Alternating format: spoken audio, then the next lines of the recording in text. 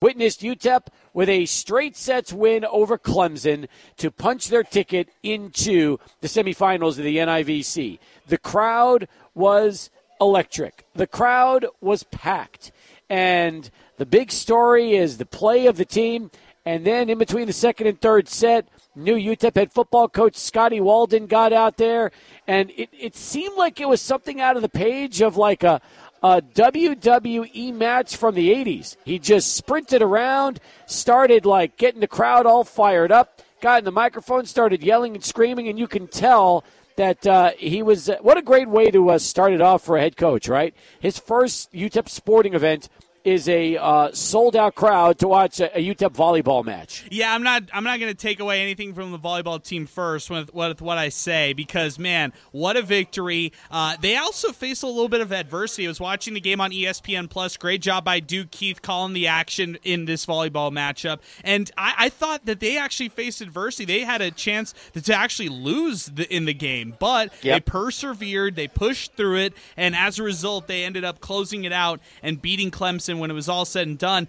The fact that Coach fired everybody up, I mean, even both teams stopped for a second. Like, that's what I would notice also on the ESPN Plus broadcast. They stopped and they watched the coach just go all over the court and be real excited and pump up the crowd. I mean, what a 48 hours, which is now trickling into 72 hours for the first 3 days of Scotty Walden here at UTEP. It's crazy.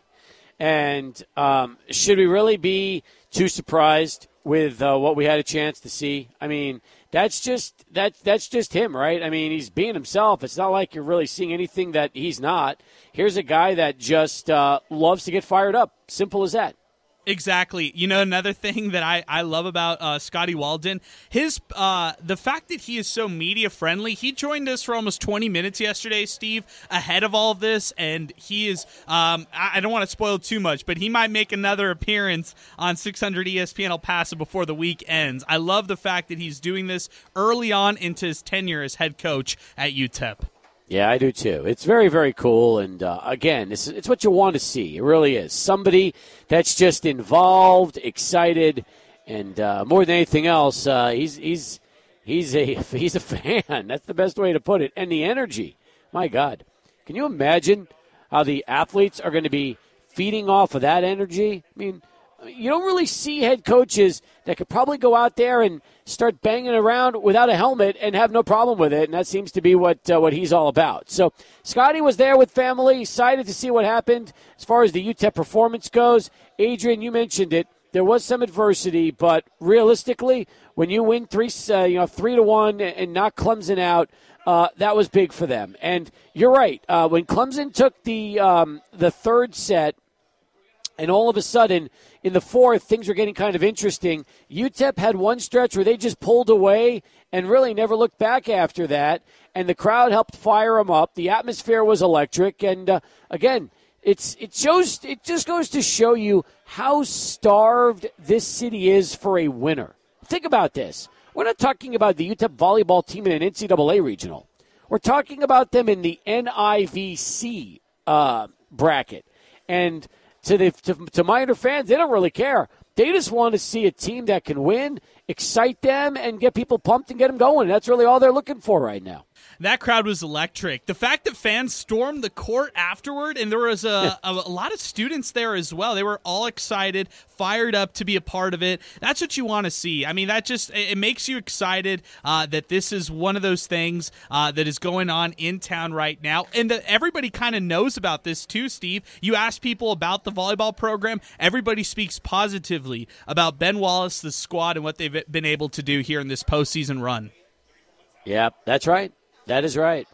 No, I love it. I absolutely love it. As we get going here on the program, again, if you were there last night, you want to talk about it, we'd love to hear from you. Saw our pal Michael Tipton. He was there with the family last night, and just one of many people that were out there. Jim Ward, whose restaurant Eloise will be going on sale tomorrow at 10 a.m. for our dining deals. We're talking about one of the original members of At the Drive-In, and then Sparta, and so many bands, his solo project, Sleeper Car. He was there with his wife, Christine, and checking it all out. Hey, and just having a lot of fun. Hey, just real quick, Steve, sorry to jump in there. I love the new location for Eloise, by the way. So congratulations to Jim Ward, the great staff, his wife, out at the new location, 126 Shadow Mountain. That new location is awesome. I love it. It's big, and it's perfect to take friends, perfect for a night out, perfect eats. I love the nachos out there, and they do a great job at Eloise. Let's talk to the man of the hour. He is head coach Ben Wallace, who is here right now with his team for a viewing party. Look, I wanted to get you on the show today, and I figured, well, if you can't come to us, we're coming to you. That's as simple as that. Good to see you, and congratulations on last night. Thanks, man. I appreciate it. I'm glad you're here. I love this place. I love Union Drafthouse a lot. I mean, I think Nick Bauer and his group that own this these couple of spots across the city, they're really fun places to watch sports, and I thought, what better place than to come pop up here in the upper area and just watch a little volleyball, see who we play on Sunday, and we'll go from there, man. Well, that's the best way to go, because right now we've got the match that started about 10 minutes ago, South Florida and Georgia Southern. Handicap that for me. Yeah, South Florida's got two spectacular outside hitters. They're both foreign. One's from Brazil. The other one's from Turkey. They set like over 50% of their offense goes to those two. When they're playing well, they're hard to beat. When they're not playing well, they're beatable. Georgia Southern, on the other hand, is in a 6-2, similar to ours. They play really hard. They got a really good defense. They got a good blocking team. They play in a tough conference, the Sun Belt. So it's going to be a pretty good matchup. It's going to be pretty close game. I don't care who we play. I mean, honestly, one of these two teams is going to have to deal with our team playing really well, and I'm excited to see who we're waiting for. Who needs to win in order for Sunday to be held out at Memorial Gym? Well, it all depends on the committee. I think that the committee will look at whoever wins. We have the best RPI left in the tournament, other than Wichita State, and we're separated by 2 points. Mm-hmm. I think they're 62 and we're 64, or they're 64 and we're 66. So really, it just depends on what the committee thinks. I know that South Florida and Georgia Southern would love to both host. Sure, they would. But at the end of the day, when we're putting 3,600 people in the gym and we're winning at a high level and we're a quality high, low RPI team with a great record, I think we have a really good shot at hosting on Sunday. Is there anybody left in this tournament that's putting as many fans in right now to watch these matches? There's not a lot of people in America that are putting enough fans in the gym in relation to what we're doing in Memorial. I mean, I was telling somebody this morning that there's probably only 10 teams in America that can sell out their arena for volleyball, for college volleyball. And the fact that we did that last night is spectacular. I think it's a testament to a lot of people at UTEP working really hard to get the butts in the seats, especially our team and our staff for several years. Andrea Beatty, who used to coach with us before she took off to Syracuse and then Denver, and now she's the head coach at St. Louis, was like, man, Coach, that's been coming for a long time, and I'm really proud of you guys. So, but there's only the Nebraskas, the Wisconsins, the Minnesotas, Hawaii of the world that can sell out their arena. So to get that done here in El Paso is really a spectacular, really cool thing. Did Jackie Simpson-Kerr, the head coach of Clemson, tell you about what that atmosphere was like for her and her club after the match? Absolutely. She was very gracious and also very professional at the end. She walked up and she's like, Ben, thank you so much, man. This was a fun match. She said that we took great care of her. She said everybody in El Paso was really good to us. We were taken really well, taken care of very well. She said it was a great match to play. It was a great match to coach. And she was very, very humble and gracious at the end, and she was very impressed with our team. And she was also very impressed with how we've changed and been different since we had those injuries and people out earlier in the year, because we played them in September. So it's been two and a half months since we played them. And so obviously we've gotten better. And they have too, but we were playing at a really high level last night. I think getting better, but also having to rely on different players. That's the most important thing, because many of some of your best players were in that early season match. They're not in right now. That's right. Yeah, I mean, we didn't have Kalia when we played them there, and Kalia probably should have been freshman of the year in the conference. And being a setter and in a 6-2 offense where she's not in all the time, I think that probably hurt her a little bit. But she was easily the most impactful freshman in our conference, so we didn't have her the first time, and she does a lot for us. Not just setting the ball. She's a great defender. She's a tough server, and she's a bulldog. She's a winner. And so not having her the first time we played them, that was a big piece of the puzzle. But also having Ollie on the left, getting Marianne in the game. Marianne did not play the first time when we played them in New Orleans. And Marianne was one of the best players on the floor last night for us, 13 kills, and she was really awesome. Yeah, I'll tell you what. I felt like this team, not just the kills, but the blocks. So many blocks. I guess there's one thing last night that you probably will say you want to see them just eliminate would be some of those service errors that happen, because you always try to have fewer service errors than you do what is it? Aces, yeah. Yeah, exactly. Aces, yeah. Exactly. Some people get a little bit lost in the service error category. They equate, misses to points. Okay, so let me put it to you in terms of baseball. It's like really good hitter and a pitcher, right? If that pitcher slots a couple of balls in the strike zone because they're trying to strike them out, they're going to hit that ball over the fence. Okay, correct. So if you don't try to pitch them up in the zone, down in the zone, inside, and drop one in the dirt every once in a while, if you don't do that, they're going to smoke the ball over the fence. So the same way with serving. You've got to miss a few times to take some risks and some chances. Otherwise, that team is going to pass it well, set it well, and hit it well back at you. So there's risk versus reward. And we're one of the best serving teams in America because of it, but we're also very high error. So that ratio should generally be, like, I'm good with 4 misses a set. Okay, 3 to 4. 3's perfect. If we miss 3, that means we're serving really nasty and we're hoping to get 3 or 4 aces, or we're pressuring the hell out of them. And last night we got, I think we had 10 errors and 8 aces. That's a really good ratio. I think that's good to know, so people realize that the service errors are not due to fatigue. No. It's due to simply trying to place the ball either low or high That's in a correct. certain spot. Or left or right. Right, yeah. and it misses. So, That's right. I mean, because sometimes people will watch these matches and they'll see these service errors and they'll think, oh, man, this team is they're gassed. Yeah. But that's not the case at all. Well, and also sometimes they think of it as a lack of, like, attention to detail. You're back there and, think about really, really good pitchers over the course of time in Major League Baseball that miss by a ball or 2 on purpose, but they're setting up another pitch. And so we do that from the service line. We will drive you deep, and we'll drive you in a seam on purpose and then drop one in front of you. And that's something this team, in relation to a lot of my other teams, have that others didn't. We can go curveball, we can go changeup, we can go splitter, we can go fastball. We got a lot of ways to hurt you from the service line, but part of that is the risk, and you're going to miss every once in a while. So if we average around 3 misses a set, but we're pressuring the way we've been pressuring, we're going to be in really good shape. I'll tell you what, the crowd was terrific. We know that. Scotty Walden loved it, and then he got up there, and in between the second and third set, decided that he was going to try to fire up the crowd like they even needed to be fired up. Hey, you know what? I hadn't met him yet until the actual game, and so I met his wife at the press conference. I gave her 2 volleyball shirts, one for her and one for him. And I said, these are for tonight when you guys come. And I said, I hope to see you guys there. I look forward to meeting you. And I met her before the game. He was in his suit, and he was doing his, football coach thing. Yep. You know what I mean? Yep. And getting a chance to meet people and kiss some babies and hug some necks. Right. But then he went and changed in our equipment closet to put his volleyball shirt on. And that meant a lot to me because he wanted to show the support for our team. And when he got out there, he did what I think he's going to do for a long time here in the city of El Paso, which is just exude energy, be him.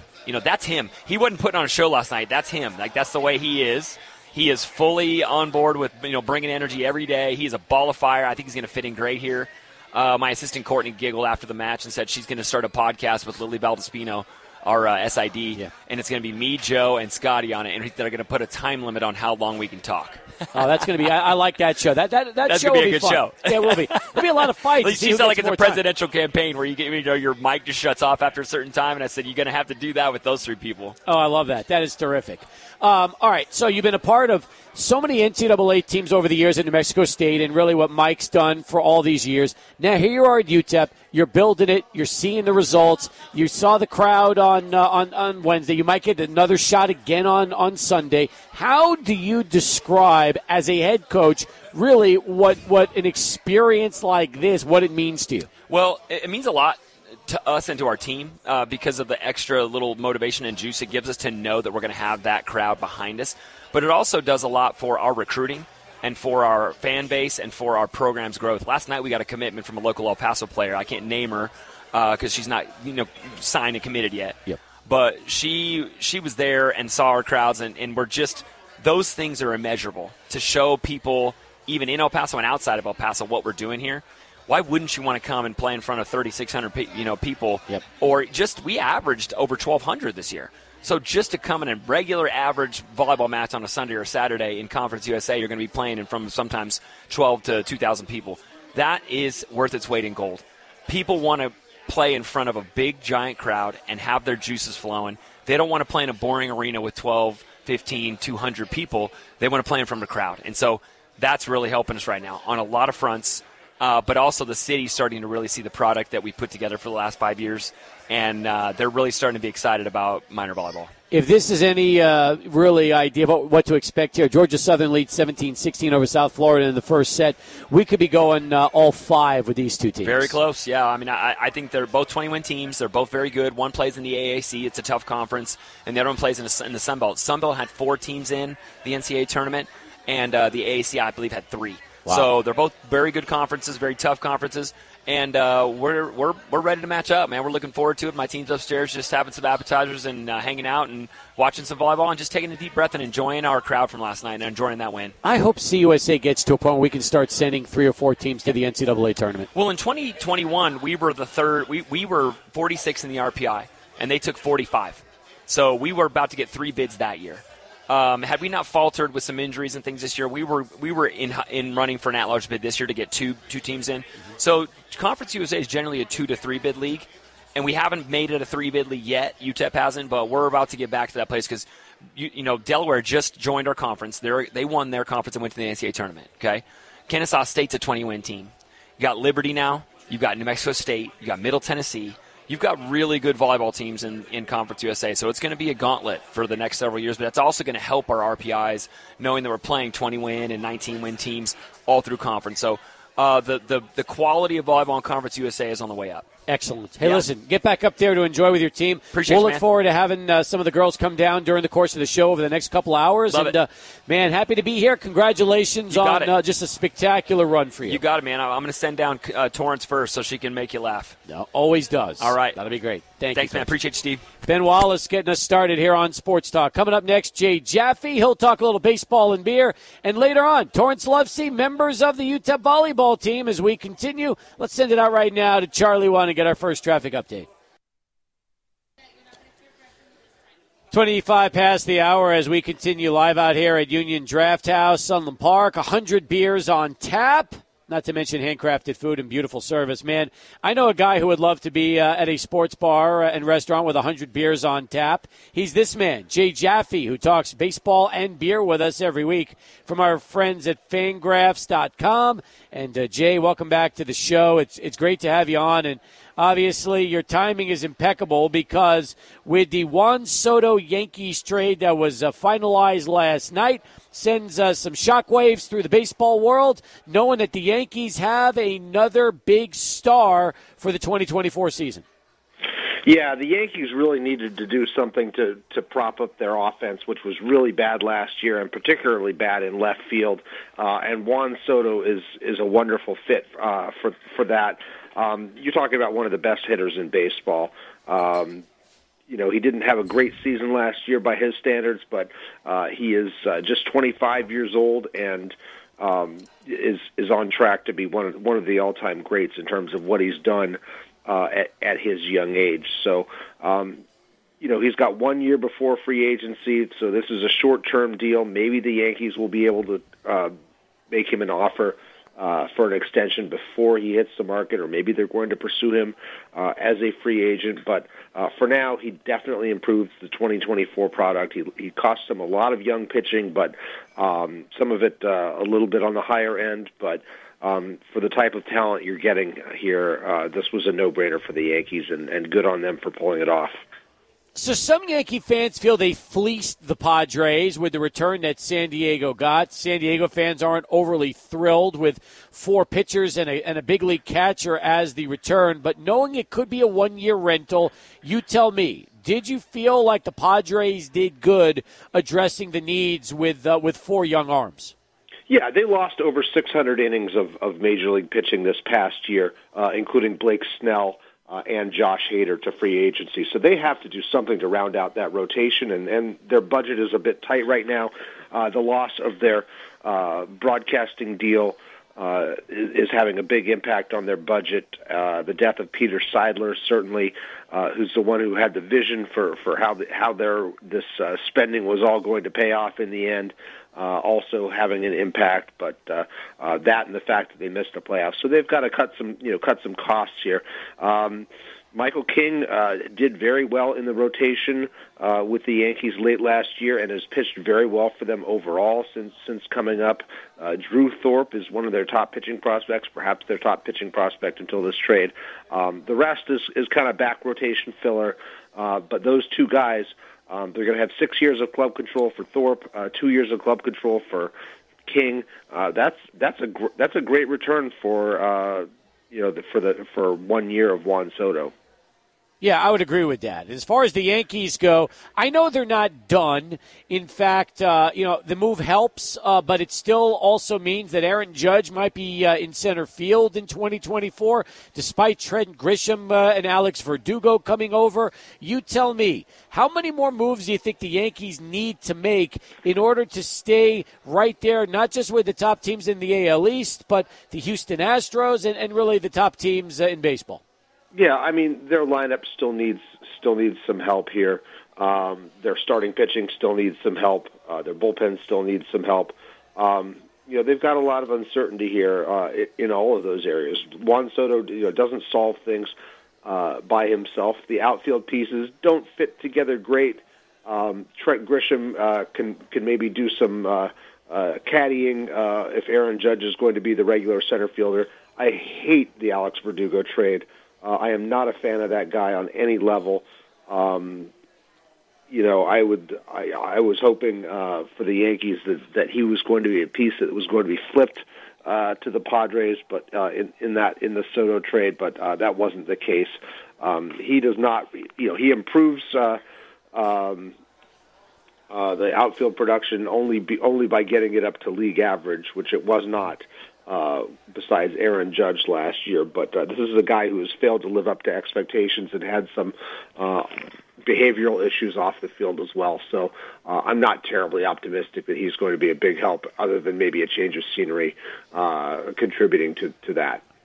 Now, if they land Yamamoto for that rotation, that would make a big, big difference and give Garrett Cole some much-needed support after the top of the rotation. Yeah, they had so many injuries last year that really they need another strong starter besides Cole. I mean, Nelson Cortez was an all-star in 2022 and was replacement level in 2023. Carlos Rodon, their big free agent acquisition, dealt with injuries for most of the year and really was ineffective when he came back. So hopefully, with a full off season of training, he will be in a much better place. They've got to depend on the in-house guys to do well, but yeah, they need a strong pitcher from outside the organization, and Yamamoto is the best out there. He's going to cost a lot of money, but all the scouts think that this guy's the real deal, and I think if given the opportunity, the Yankees should pay that cost. More with Jay as Sports Talk continues, but first, right back to Adrian and this Sports Center update.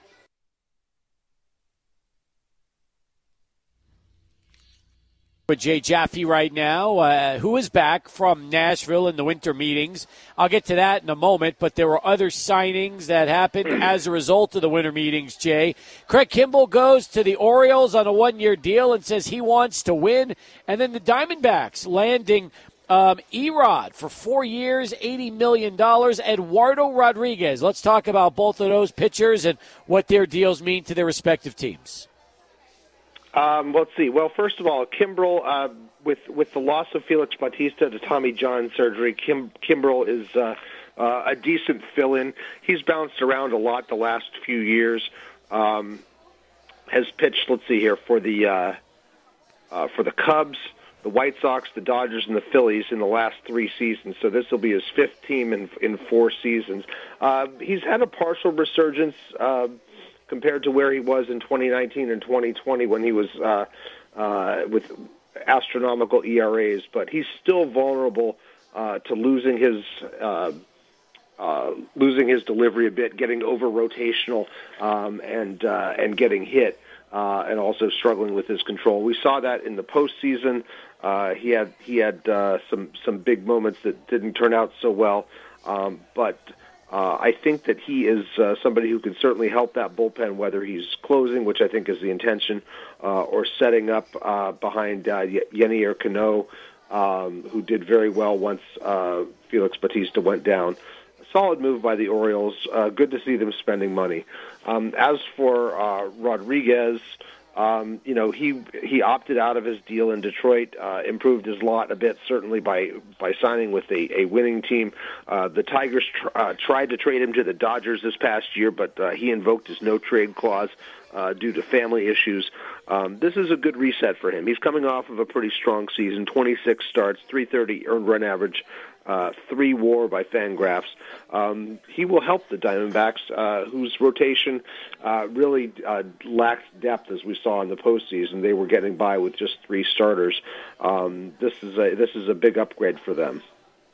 Can you explain what Jeimer Candelario is doing with the Reds? That was one move I didn't really understand. I'm not sure I know what's going on there, other than the fact that they are probably going to make a trade because they are awash in infield prospects, or young, not necessarily prospects anymore, youngsters with Ellie De La Cruz and Jonathan India and Matt McCain. This sets them up to make a trade for some pitching, which is really something that they need. Noel V. Marte was the other one that I meant to mention. They're awash in infielders, so they've got some moves in them here. It'll be interesting to see how it all pans out. They've also got some positional flexibility.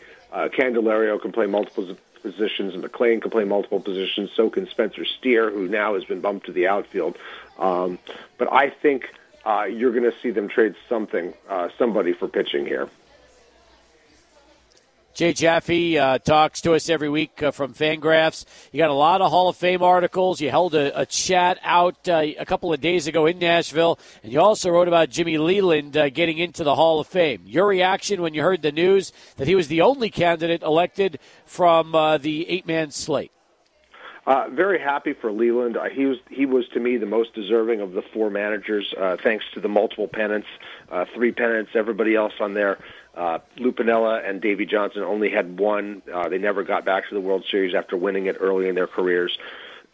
Cito Gaston won 2, but had a very short managerial career. I was disappointed that Bill White came so close without getting in, and I kind of feel for Piniella as well, missing by just 1 vote for the second time in a row. Regardless of where I see his merits, I don't want to see anybody go through that and then have to wait 3 more years for another shot, knowing that they have not been in good health. White, to me, was the strongest candidate on that ballot due to the combination of careers that he had as a player, as a play-by-play broadcaster, where he was the first black broadcasting play-by-play man in all of the country, and as a pioneering executive as well, as the president of the National League in the late 80s, early 90s, overseeing expansion. Sorry, excuse me. Take your time for a second, Jay. Get yourself together, and then we'll give you a minute if you need to get a sip or something like that before we get to continue. So go ahead. The impact of what White did, particularly when he was a player, speaking out on the segregated housing facilities in spring training and spurring change in that regard, was a huge thing. I really thought it was his moment. He's 89 years old. I hope he's alive to get another chance 3 years down the road, because to me, he was the most worthy one there.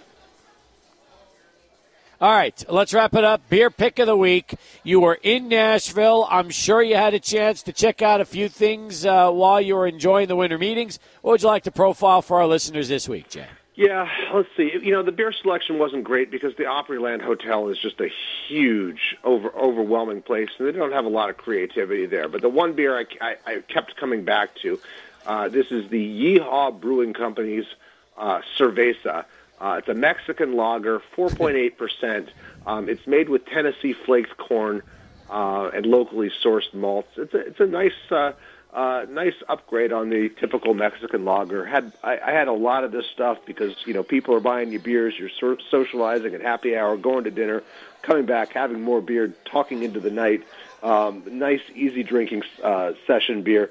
Yeehaw also had an IPA that I tried that was pretty solid. There just weren't very many options at the bar that we were at, so I was pretty careful about what I was drinking and mostly just trying to go with the flow here with the session beers. For those wondering, the Yeehaw Brewing Company is located in Johnson City, Tennessee.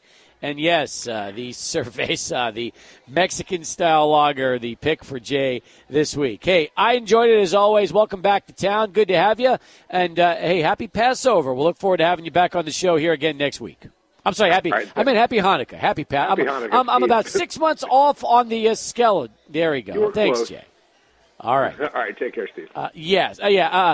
About as close as the some of the Hall of Fame ballots are going to be, Jay. So, yes, I appreciate it. We'll talk to you again. Jay Jaffe as we continue here on Sports Talk. 19 in front of 5. We got more in a moment. We're live, Union Drafthouse, Sunland Park with 600 ESPN El Paso. A redshirt sophomore who was coming off of a big performance last night, a big season, and great to see you again. Last time I saw you was the summer. How are things going? Going great. It's just the ending of our postseason. It's like we've been through so much adversity, diversity, all of that we just, from the last time we always talked like this is going to be one of our best teams that we've ever had, and it's really, I think it's showing, and I think everyone in El Paso can agree with us. Is it hard to explain what it's like playing in front of a crowd like you had last night? I wouldn't say it's hard to explain. It's just nice to know that the city of El Paso supports us as much as we have support within each other, because throughout the season we've had more and more people come to our games and realizing like this team is special, and then now that we're 13-0 at home, it just proves like we have something to show for the city and just like for our school and for the university. So I'm always wondering like what it's like as an athlete having that kind of a crowd there pumping you up, and really how they explode on every big point, and what that does just to fire you up during a match. Not like you need to be fired up, but still what that's like for you. When you run out before warm-ups, you just get instant chills just seeing how many people are in there and how much they cheer for you. And then once the game keeps going, it's like you really feed off of their energy. And yesterday, after the third set, while we were in the huddle, I just kept saying to them, like, we're not going to lose how we did last time, because we are a way better team with each other. Like, let's give the crowd something to cheer about again, because that wasn't UTEP volleyball. Like, let's finish the game how we know we can play. So you look at the adversity you faced all year, injuries and next person up kind of mentality. You're not surprised, are you, that the team is here in the semifinals and having a chance to try to play for the NIVC championship? Not at all. After the conference championships and us losing in the semifinals to like WKU, we knew that we were just as good as them, like to even get there. But it was just like that one little step that we're just still like that close to making it there. And it's hard knowing like you can be that close, but it's just, this is another chance for us to prove to everyone like UTEP volleyball is a good team. You know, that match was tough because you had them on the ropes, and I felt like in that fifth set, when they had that replay review that took a long time, it just, you were never able to get back after that particular review. It seemed like that was really something that Western was able to use to their advantage. Right. And that's happened a couple times this season, too. Like, maybe not in fifth sets. It was, like, second or third sets. But it really does, like, when you know that could have been our, like, that should have been our point, and everyone's, like, in it together, and then that one point can just turn it. Like, when we played at Western Kentucky, like, that one point after Sarah went down, it was, like, that was just the turning point. So we're in it together. Like, we all fight together. We all lose together. We win together, so... Torrance Lovesey with us here on Sports Talk. It's your third season with the Miners. So you did this a few years ago, the NIVC, correct? Was that your first season, or? That would have been my first season, but that's when I was out with my first injury. So I didn't get to play, but I was there getting to support and then just experience it through emotions and just being able to cheer my team on. So this is your first time actually playing in a situation like this. I mean, for you, look, you've got 2 years of eligibility remaining after this, but this is really why you're playing and what it's all about, right? Yeah. Hopefully next year we're playing the NCAA. But, yeah, it's been a great experience being able to do this with the seniors that are left, especially after how conference ended. Do you ever get nervous? It's Adrian back here in our studio. Did you ever get nervous yesterday, kind of internalizing, thinking that it's Clemson you're going up against, a team that you actually lost against? Do you ever get kind of that pregame jitters knowing you're going up against powers that be like that? I wouldn't say that I get nervous, just knowing that we take so much time throughout the week to prepare ourselves, whether it be in practice, with film, with just what the coaches, like the information our coaches give us. Like, we go in with so much confidence, and then if something goes wrong throughout the match, we get so much from our coaches and from each other that we never – that's the difference from last year and this year too, is like we have so much confidence in ourselves that we can push through. That's why after the third set yesterday, we had no doubt that we were going to finish it in the fourth. And you did. That's exactly what you did. And by the way, what was it like watching the students storm the court after the match? Well, because we were like standing there, we're like, oh my gosh, who's pushing us? And then we turn around and they're all there, and we're like, this is like, that's never happened before. And like, it's so nice to see other students finally like want to experience it with us, because they do so much like minors support minors, and we talk about it with them all the time, and like we go and support them, and they've been like telling us like, oh, you guys are actually really good. And we're like, yes, keep coming to our games, because like we need everyone to realize like we can support each other, and you guys can experience how fun it is to actually be there with everyone. You were also had a chance to see the Scotty Walden experience yesterday. Did you like when he went out there and basically decided to try to fire up the crowd a little bit too? Yes, he reminds me just as much as like Ben does when he dances in between like timeouts, and then like he gives so much energy because he wants El Paso to realize like the football team can be good, and they need that for the university, and we need people to come support. When he dropped the mic and he started running, I thought he was about to do a backflip or something. I did not know what he was going to do, but I loved his energy, and I actually got to meet him today, and he's a great guy. Awesome. Meanwhile, you know how badly this city wants a winner. You can see it just from the crowds you're having for volleyball. When football turns their program around and men's basketball starts to win, sky's the limit here, isn't it? Yeah. There's just so much that I think comes down to sometimes as athletes you start to like make it very individual, and I feel like when you have a good coach like how Ben is, he's very team oriented. Like, it's nothing about yourself. They talk about that with us all the time. It's like, stop thinking about yourself and really focus on the person next to you, because that will help you build. And I think the new football coach, he's going to do that for the football team, and I think that's really going to help them. If there are people that have never been to a match before, and let's say Sunday you're back at Memorial Gym and you're hosting either of these two teams right now, South Florida or is it it's Georgia Southern, right? How would you best explain what a match at Memorial, a volleyball match for the Miners, is like? Oh Lord, there's so many different emotions that happen. Like, I would say we're a very energetic, outgoing team, and you can see that the way that we celebrate. If you've never experienced a volleyball game before, you just have to show up and see for yourself, because the fact that we can get over 3,600 people there, it proves that we have something to show for you guys. And I think we still have 2 games left in us for sure that we can give to the city of El Paso. Well, I'm excited. Hopefully we're back Sunday and then get a chance to win that title. That would be terrific. Yes. Great to see you, Torrance. Thanks so much for joining us, and we'll look forward to talking to some of your teammates here coming up. Perfect. Thank you. You got it. Torrance Lovesey, folks, as we continue on Sports Talk. When we return, more of the UTEP volleyball team. They're here. We're here. Union Drafthouse, Sunland Park. Come on down and join us. We're here with you till 6:15, 600 ESPN El Paso. Every single Thursday, not to mention Dollar Pizza Day every Wednesday. And holiday parties, folks, it's right around the corner. Don't wait any more time until it's too late. You want to book those parties now at any of the 5 locations for Union Drafthouse. Here at Sunland, also on the west side, Cimarron Canyons, and then east side at Tierra Este, East Lake, and George Dieter. You can book your holiday parties out here at Union Drafthouse. Well, we have another member of the UTEP volleyball team with us right now. Excited about having a chance to meet Kaya Weaver for the first time. Welcome aboard, and great to see you. How are you? Thank you so much. I'm so good. Well, it is great to have you. It's your first trip with us on the show, and I'll tell you what, I was telling your teammate, Torrance Lovesey, this a little while ago. You know, we've had players on throughout the season. I don't know how we haven't had a chance to have you on yet, because you've just been terrific ever since your freshman year. You were all CUSA freshman, and now just having an opportunity to help lead this team as a sophomore. Tell me a little bit about how your time at UTEP has gone for you so far. I think it's been amazing. I've grown in every aspect, and I'm still getting better. I feel like with Coach Wallace, we've barely scratched the surface. That's what he tells me all the time. And it's been amazing. I love my teammates so much, and it's so fun to go through this whole experience with them since last year and now.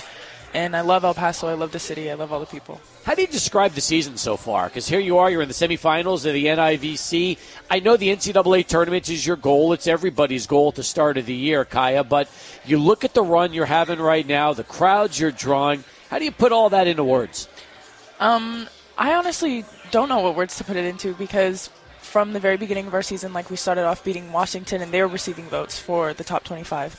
So we started off strong, and then it got a little rough mid-season. Of course, we lost Sarah Pustahia, and that was really rough on all of us. But I feel like we really found our identity again as a team and as a culture and as a unit, and I feel like it's been amazing ever since. You mentioned Sarah Pustahia's injury. What does she mean to this team, especially when you have her healthy?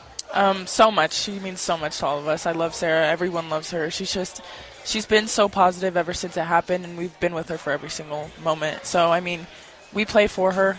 All of us play for her. I have a big thing for playing for her. So, she's with us through every step. You've had terrific crowds so far, really. 2,600 last Friday night at Memorial Gym. Then over about 12 or 1,300 for the Saturday match, and then you follow that up with 3,600 last night. That's just a mind-boggling number, but if you were at Memorial and you saw the crowd and saw the excitement and the energy, how do you describe what that does to you and your teammates? It gets us going. We really play so much better at home than away, because El Paso has our back when we're in Memorial. It's actually kind of funny because sometimes it's so loud when we're in serve receive that we can't hear our setters talking to us, we can't hear back row. But that's the cheer that gets us going. They cheer every point we just won the game, so it's really nice to hear. As a middle blocker, your job is to do just that, block spikes and shots coming over the net. I believe I was looking at the numbers. You have about 164 total blocks this year, which is a huge number. But you also have a ton of kills. In fact, you had, I think, 10 kills last night against Clemson and 8 blocks. So You tell me, what do you enjoy more? Do you enjoy getting the point more off of blocking shots, or do you like to finish it home and spike it? I think I'm gonna have to say on a kill. That's the point I like. I really do like blocking a lot. Blocking is really fun, but I think getting the point on a kill is really nice. And that's my favorite. I don't know too many teams that have as many blocks as what we'll see from you. I feel like one of the things that Coach Wallace has told us time and time is how many of your athletes on your team, your fellow teammates, can all jump 10 feet or more. And when you think about that type of ability and vertical leaping ability, it gives you the chance to really control the net, doesn't it? Yes, so much ability. We all touch crazy numbers. Even our back row players still jump up high. We definitely use it to our advantage whenever we can. I feel like we're really smart with our hands this year. We've gotten a lot more disciplined at it. So, we use it to our best ability. All right, so you tell me. I'm looking at, really, for you, your numbers. You're 6'2". If you had to, would dunking a basketball be no problem? I'm going to say I hope so, yeah. I can touch the rim, but I haven't tried with the basketball yet. I used to play basketball. You did? Yeah. Did you always gravitate more towards volleyball than basketball? No, so actually, funny story. So I started playing volleyball my freshman year of high school because we had a family friend coaching varsity. And then COVID hit my sophomore year, so I took it as a sign to quit basketball. And I'd been playing all of my life, and then I just fell in love with volleyball. So I quit basketball, and then I kept playing volleyball from there, and I put all my time into it and my dedication. So tell me about why you decided for you COVID was a sign to quit basketball. Because you could have said COVID was a sign to quit volleyball. So how come basketball versus volleyball? Well, honestly, I think I was falling out of love with basketball and finding out that I was good at volleyball and that I actually really enjoyed it more than I did basketball. I think I just took it in that kind of sense because I was already on the fence of continuing to play basketball anyway, so I took COVID as a really big sign. So. Kaya, I wonder also for you, was volleyball something that you picked up pretty quickly, or did it take you a little while? Because getting a scholarship out of high school means 4 years of volleyball, and here you are playing Division I for the minors. So was it something that, for you, being athletic, you just immediately were able to gravitate towards it? Yeah, I think so. I mean, everyone kind of starts off really slow, and I joined a local club, and then I gravitated towards one that was 40 minutes away from my house. And I got better there. Like, I continued to get better from high school and then club for the next, 2.5 years because COVID shut down some of that. But I definitely think I got situated to it, really fast. And I kept putting, a lot of hard work and dedication, like I told you, and I just got better every single day. So, yeah. You're from Galt, California. Tell us where Galt is. Galt, California is it's 40 minutes south of Sacramento. So it's a really small town. I call it a pit stop town because that's where everyone really stops to get drinks or go to the gas station or get food. But it's an amazing little town. Galt stands for Great American Little Town. So I love it. And it's Northern California for you because you're not that far from San Francisco. Yeah. And in that area. So is volleyball pretty popular over there in Northern California? Yeah, it's pretty popular in Northern California. I wouldn't say Galt. I feel like in Galt, soccer is more of the sport. But, yeah, it's pretty popular in Northern California. It's very competitive. You've got a lot of young talent on this team. You've got some older veterans as well. Have you assumed the leadership role pretty much ever since you stepped on this campus as a freshman? I'm not sure yet. I have no idea. I think that we have a leadership role called the Energy Bus, and Sakira Licora is that for us, and she does an amazing job at it. But sometimes I help her with it because I'm very energetic. At practices, I'm always dancing. Especially with Alianza Darley, we're always dancing. We always get us going. So I'm pretty sure next year I think is the time where it's to step up. But yeah. I haven't heard about Energy Bus before. This is the first I've heard of it. So explain to me the origin of Energy Bus and what this is about. So the Energy Bus is someone that just drives the bus for everyone, and they get us going. They get us loud. They get us honking like a bus does. So they get us loud and yelling. They keep our energy up. They make sure that it's not silent during practice because sometimes we play music and sometimes when we don't, it's we forget that it's not super loud in there. So it just keeps our spirits up. It keeps everyone's body language up. And yeah. Kaya Weaver with us here on Sports Talk. I've been told that this is a very fun, loose bunch of athletes. That's what we've always heard from Coach before when he's talked about you. He said that when this team needs to get down to business, they will do just that. But you have a lot of fun in the process. You don't take yourselves too seriously, and you just try to have as much fun while winning as many matches as you can. Yeah. Is that pretty accurate? Yes, very accurate. Every time we get stressed up, we're just just have fun. That's probably our biggest motto in our team. Nothing's easy, but have fun. That's what we do all the time. How close is this team really off the court as well as on? Very close. I feel we all hang out with each other off the court. I feel this now, even if it wasn't a team thing, I feel we would have done something anyway. We're really close. You can talk to anyone. Me personally, I feel I can talk to anyone and not have anything against them. We all go on really well. So, I heard somebody say a couple of days ago, well, why aren't they playing at the Don Haskins Center? Why are they playing at Memorial Gym? You tell me, as somebody who's played all your home games at Memorial, but you've been to the Haskins Center to watch the men's team or the women's team play, do you feel home court advantage, there is nothing tougher for an opposing team than having to play at Memorial? Yeah, definitely. I feel it's super hard to play Memorial. I feel I would not be focused at all if I was the other team playing against UTEP. And hopefully I'm never in that situation. But I think it's amazing. And I feel the atmosphere would be the same in the Dawn. It's just there's more people there, and I feel it's going to be even louder. But in Memorial, I feel we have a really big home court advantage because it's, like I said before, it's small, but it's not big, But it gets it rocking. We call it Club Memorial. Nice. What do you like the most about UTEP and El Paso so far since you've been here? I love the food. I love Scenic Drive, the overlook of all of El Paso. I really love that. I love the people so much. I just love going out. I don't even have to be wearing volleyball, and everyone's good game yesterday, or good job, you guys are doing well. I love that so much. They know. They know you. That's right. Yeah. That's cool. You said you like food. Are you a foodie? Would you classify yourself as one? Yeah, I'm a big foodie. I love food, all types of food. So. What's your favorite so far in El Paso? What have you had that you say is just the best? You can't go without it. I'm gonna have to say Leo's Mexican restaurant up by Walmart. That's definitely Maddie Gant and I were roommates, and so we go all the time. Every time we have family here, we take them there. I love Leo's so much. We like noodles and dumplings a lot too, because I've never had that type of food near me. Because not in Galt, there's not a big option for food. But yeah, noodles and dumplings. Que flauta is really good. All right, what's your go-to Mexican dish? If you have to have one thing, what do you eat? Probably either enchiladas or a burrito. Oh, nice. As far as the enchiladas go, green or red? Green. All right. See, we're learning now. Were you a Mexican food connoisseur before you came to El Paso? Yeah. So Galt has a lot of really, really good food trucks, and Actually, can't wait to have those whenever we get back because it's authentic and everything. It's like, since Galt is so small, like our population's like 22,000. So we really, like, everything's made from the heart there. Like, I love the food there, and the people are even better. Like, some of them I grew up with. So, yeah, it's cool. As soon as this season wraps up, it's the start of beach volleyball season. Are you playing on the beach team? No, I will not be playing beach. I like beach volleyball, but I feel like I like it as, like, a fun thing to do, like, during the day. But I don't know if I could do it collegiately. I feel like there's a lot going into it, and I feel like it's really hard to jump in beach and move around, so it's going to be hard to get acclimated to that. I know this also sounds kind of crazy, but could there ever be such a thing as volleyball burnout, where when you go from indoor right to beach, it's like you're playing so much volleyball, you almost want to give yourself just a little bit of a break? I feel like it's possible, but at least with me, I feel like I can't get burned out of volleyball because I love it so much, and there's so many different things that it can do for you. Like, sometimes it's like people's escape, and that's what it is for me. So I don't think I could burn out of it if I did play beach after indoor. But. Have we figured out a way to get you an NIL deal at Leo's yet? Has that happened?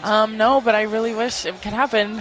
All right, we got to talk to some people. You know, they've got a thing called the Mr. T special. Maybe we could find a way to name it after you or something like that. It'd be kind of fun. Yeah, that'd be cool. That'd be actually really cool. But, awesome. Yeah. Hey, Kaya, it was great to meet you. Thanks so much for spending some time with us, and look forward to the next time we get to chat with you. Thank you so much. You got it. She's Kaya Weaver, folks, of the UTEP volleyball team, as we continue. 17 past the hour. We are live. Union Drafthouse. More sports talk in a moment, but first, let's go to Charlie 1 and get this traffic update.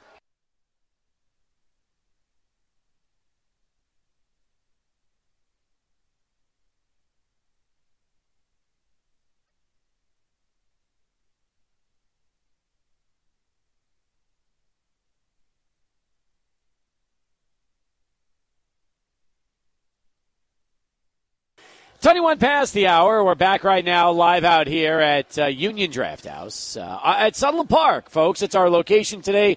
We're here because the UTEP volleyball team is here for their watch party, scouting if it's going to be Georgia Southern or South Florida. Right now they're tied at 17 in the third set. South Florida leads, however, 2-0 in their best of 5. So if South Florida can beat Georgia Southern in straight sets, they will meet the Miners in the NIVC semis, and then we'll find out if it's going to be either out there in Florida or if it will be here at Memorial Gym. Meanwhile, tomorrow's show is going to be epic. That's the best way to put it. I am going to be out, and Adrian is going to be out.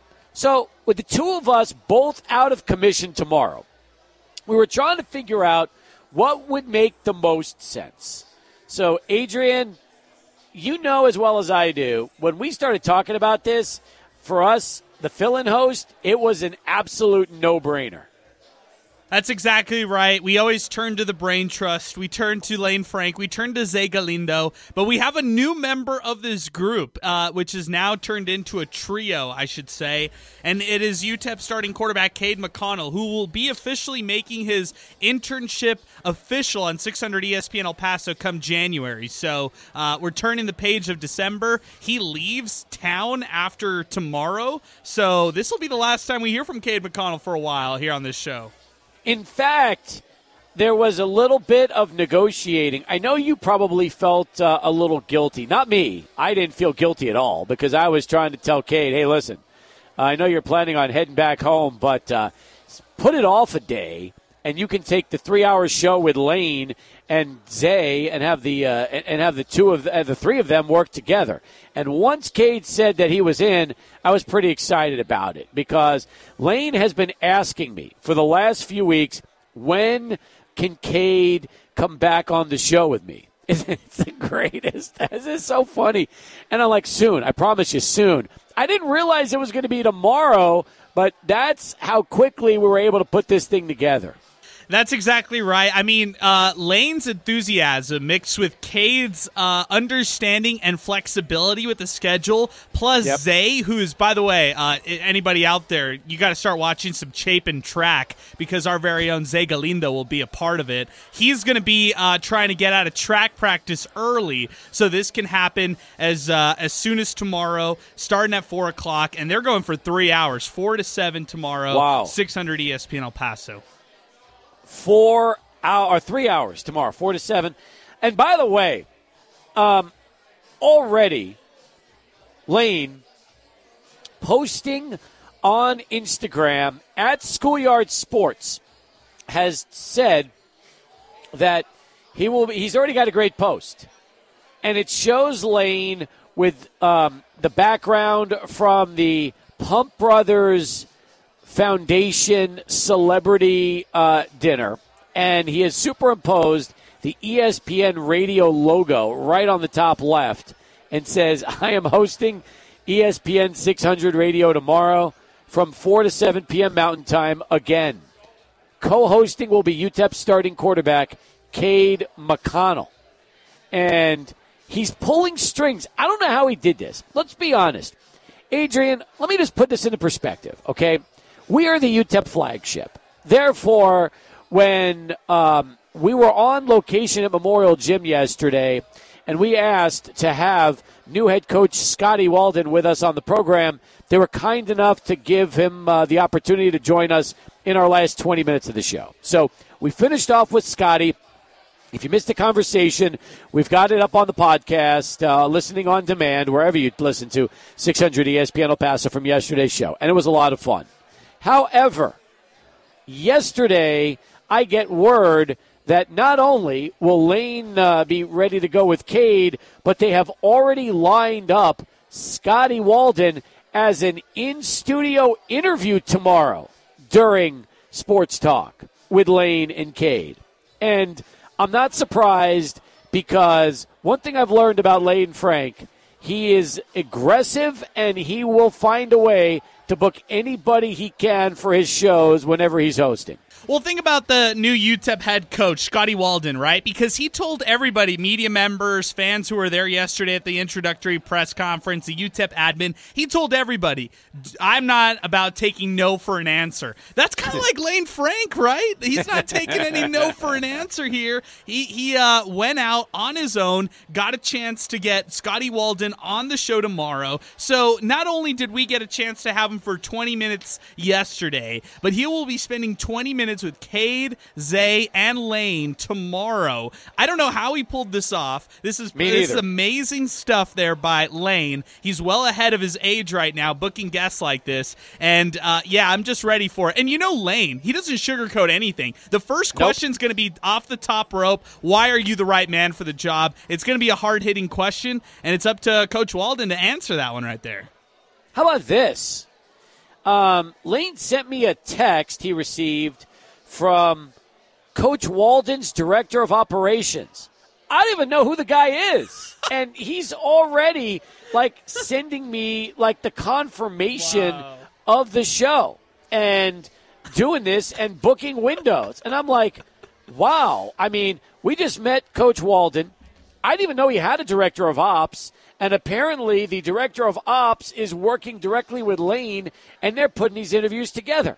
So that's pretty amazing. Again, it is amazing. I'm learning as we go with this. So, but the good news is I'm feeling better and better about leaving the show to those two when they're both in town, and the two of us either need a day off, vacation, or we're not around.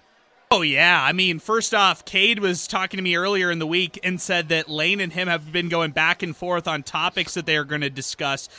We could also expect to hear from Executive Director of the Tony the Tiger Sun Bowl, Bernie Olivas, tomorrow. Steve, we couldn't even get Bernie Olivas for our weekly Tony the Tiger Sun Bowl Chick-fil-A Pick'em contest like we usually do. But Lane Frank able to pull the strings, getting Bernie on tomorrow with the gang, with Cade and Zay. And then also on top of that, Now, to all our listeners out there, I don't honestly expect Lane to pull this off. But for him to shoot this high, I give him a lot of credit. And he probably won't talk about this tomorrow if this doesn't happen. But he told members of tomorrow's broadcast that he is shooting to try to get Notre Dame head coach Marcus Freeman to call in on the show. With you a big want to know maybe. Something? I wouldn't be surprised if it happens. It wouldn't surprise me. Well, the one guy I was really hoping he would get to call in tomorrow and use his connections is Jim Harbaugh. That's the guy who I was expecting to hear from. After all, Lane knows the president of Michigan. He could pull a few strings there. So I was actually hoping that Jimmy Harbaugh would call in to the program, since Lane is the biggest Michigan fan on the planet in El Paso. But I think Marcus Freeman would not be a bad choice either. Yeah, I could actually see J.J. McCarthy, maybe even Blake Corum calling in tomorrow. Maybe Aiden Hutchinson, an alum for Michigan, giving his 2 cents on the college football playoff. Don't be surprised if these things happen tomorrow on Sports Talk. And then, by the way, Cade, I was talking to him. He was like, yeah, maybe my brother will call in. Some of my family member will call in. And that's all cool stuff. I'm actually really excited that we're going to have a great listening audience tomorrow from the state of California on our streaming services. But Lane is definitely doing something big right now and trying to book some guests. That'll be good. We just have to make sure that they can turn on the control board and know exactly where the mics are and everything else. Because that's the one thing I got to say with this whole thing, Adrian, is we got to make sure that the studio is prepped for them so that they will be good to go when they go on the air tomorrow. Which means, don't take their headphones. Don't steal their equipment, KLAQ or KISS. Leave the equipment where it belongs, right where it is, and let's make sure that way we're smooth and easy to go. That's exactly where I was headed with this, Steve. KLAQ KISS, please. I mean, I'm going to have to text our boy Angel Munoz, who's now with 93.1 KISS FM in the mornings, to please make sure that the headphones are plugged in by the time the guys are in the studio. Yeah, that's exactly right. That is exactly right. Oh, man, it's going to be fun. Can't wait. Tomorrow, 4 to 7, Caden McConnell, Lane Frank, UTEP Zay. Oh, it's going to be happening, folks, and it will be happening right here on 600 ESPN El Paso. All right, let's get back to Adrian. He's standing by. He's got a bottom-of-the-hour Sports Center update. We've got about 45 minutes left to go before Thursday Night Football takes over the airwaves. But when we return, controversy in Buffalo, and could it cost the Bills their head coach? We'll talk about it next, right after Adrian at Sports Center. South Florida had 2 match points against Georgia Southern, but now they're all tied up at 24 in the third set. South Florida leads it 2-0. If they win, it'll be South Florida and UTEP coming up this weekend in the NIVC semifinals. All right. So Sean McDermott, I guess this story that involved comments made in a 2019 training camp talk with the Buffalo Bills have surfaced today. And the comments he claimed were made to discuss the importance of communication and being on the same page with the team. In the process, he mentioned 9/11 in his message that day. And it's a really strange story. Strange story. And by the way, South Florida has just won the match, Adrian, 26-24. So they now have a date with UTEP in the Fab Four of the 2023 NVIC tournament. There you go. UTEP knows their opponent. They were all there to watch it. They probably scouted their opponent pretty well off this one. Then they're going to now go back and break down more film. But what a swift victory for South Florida there, Steve. Oh, no doubt. It was big. And some of these sets were close, but South Florida able to get the better end of Georgia Southern, and now they're going to be heading on to take on the Miners. By the way, on the other side of the bracket, it's Wichita State and Montana State. It's very possible that UTEP ends up hosting semifinals and championships. We'll see. It's going to be really interesting, though, because the Fab Four will be taking place sometime this weekend. All right, so back to McDermott for a second, the head coach of the Buffalo Bills. He told players in a speech back in 2019 to come together. And apparently what he said was that the terrorists on 9/11 were an example of coming together. He asked players in the room questions about how the attacks were executed, referencing the hijackers getting on the same page. Multiple players who were with the team at the time confirmed the story to ESPN. Others who were there told ESPN they did not recall it. When asked why he mentioned 9/11 and whether hijackers were specifically referenced as an example of a group coming together, McDermott said, and I quote, "It was mentioning 9/11 in the context of the team meeting. The goal of the team meeting was the importance of communication and being on the same page as a team." Now, today, McDermott spoke to the media in an unscheduled news conference after practice that lasted about 6 minutes. Said he made the reference during the meeting for, quote, awareness around a horrific event more than anything, and a situation that I lost, as I mentioned, a family friend, really multiple family friends. That was it, end quote. So the question is this, Adrian. You're trying to get your players on the same page. Of all the examples you could possibly use in reference of illustrating your point, how do you actually go with 9/11 and hijackers as a way to try to get your point across to your team? Yeah, I don't like that at all, and for obvious reasons. This is something that you don't reference for any light like that kind of thing. It's something that we remember on the day it happened, 9/11, and we honor those who passed away in such a horrific, tragic, something that a terrorist attack that came out from, not here in the United States, a terrorist attack that was coming to inflict pain on the United States. So for this right here, I just don't like the example that's used whatsoever by McDermott. I would hope that the ownership and the front office holds him accountable for saying things like this, because it has no business to be in any sort of team meeting, even if it was a couple years ago. So the question is this, okay? He was hired as the head coach in 2017. In June, he signed a contract extension that keeps him in Buffalo through 2027. If you're the Buffalo Bills, do you fire Sean McDermott for remarks made 4 years ago that are just surfacing now, that had these remarks come out in 2019, probably would have lost his job on the spot? Now that it's being said what he said 4 years ago in training camp, is it something that Sean McDermott should lose his job over?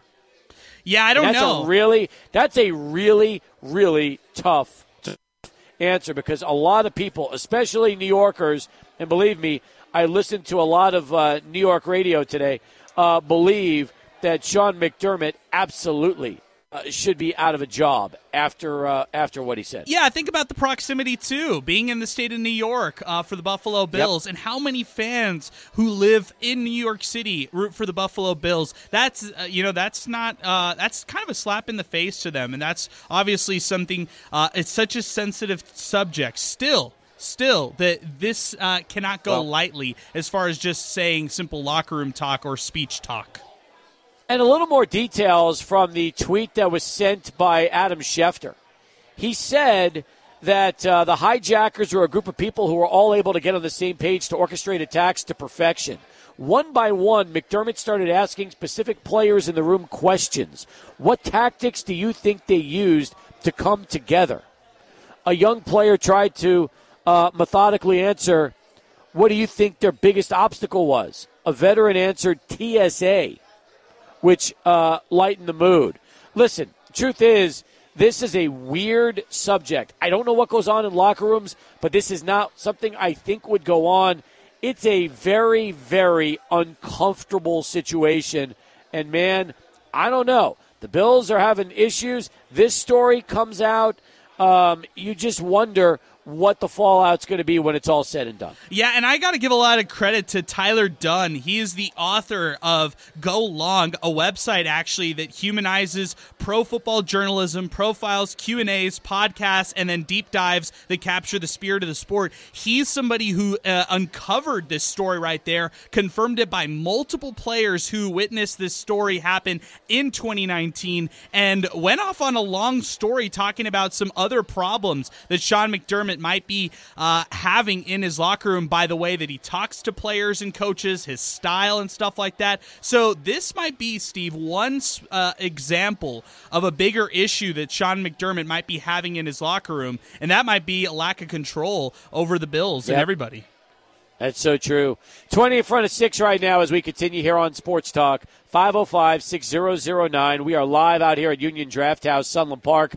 100 beers on tap, handcrafted food, beautiful service, not to mention holiday parties. Hey, you want to book those holiday parties? They have 5 locations all around El Paso. Here at Sunland, also on the far west side at Cimarron Canyons, Tierra Este, Eastlake, and George Dieter, all on the east side of El Paso. More in a moment. Stay with us. Sports Talk continues. 600 ESPN El Paso. But I really enjoyed it. I'd definitely come back. So now we know your opponents. We found that out about 10 minutes ago. Yes. South Florida. I'm sure you had a chance to watch the match. What impressed you about their performance today over Georgia Southern? Their outside performed really well. They were scoring at will on the outside on the pins, so that's definitely something we're keeping an eye on and going to have to get a stop on early. All right, fair enough. We also found out if this matchup would be in Florida or here in El Paso. Why don't you go ahead and break the news for everybody, Sakira? Yeah, we'll be playing here on Sunday at 1:30 p.m. We're hosting again semifinals. It's exciting, isn't it? Super excited. Yeah, after last night, now I know why you've got a big smile on your face. Yeah, super excited. The crowd was amazing this last game, so we're really excited to be hosting again.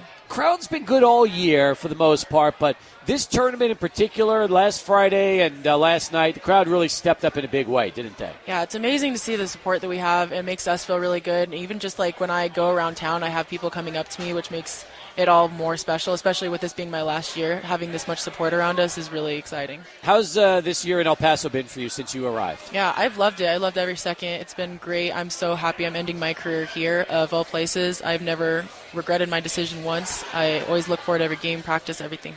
As one of the veterans on this team, there's a nice mix. I've talked about that with some of the younger players who were here with us a little while ago. We had Kaya, we had Torrance as well. You tell me, is it just one of those group of ladies where everybody just kind of fits in nicely and really knows their roles on and off the court? Yeah, I would say this is the most cohesive team I've ever played on. I think everyone knows their roles. Everyone knows when they need to step up, play their role. And everyone's just really supportive of each other, and the chemistry is really good, so that makes it easy to play on. How'd the coaching staff find you and get you over here for your graduate season? Yeah, so I was playing at Oral Roberts out in Tulsa, Oklahoma, and we hosted a tournament last year, and UTEP was in that tournament. And so, I had known Ben for a while. He's known my mom for a long time, so we talked to him and stuff after the game, and, he liked the way I played. Obviously, they scouted our team. And so, once I entered the transfer portal, he was the first person to reach out.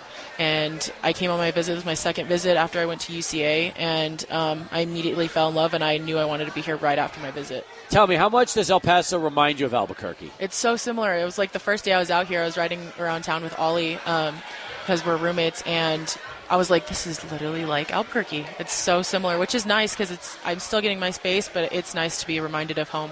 In terms of the team, it's been really for you, and I'm sure for everybody here, a pretty successful season. You wanted that NCAA tournament trip. I'm sure that was your goal when you arrived.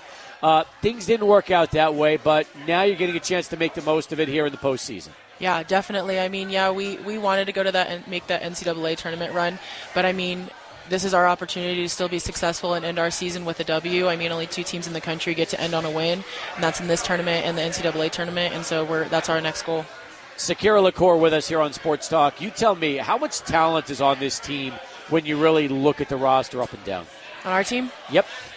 We're just so well-rounded. I think about if I was playing against our team, I don't know who I'd try to stop. There's so many weapons offensively, and then defensively, we have one of the best blocks in the nation, and we have a really good libero. Obviously, our back row's solid, especially when we're serving well. We're really, really hard to stop.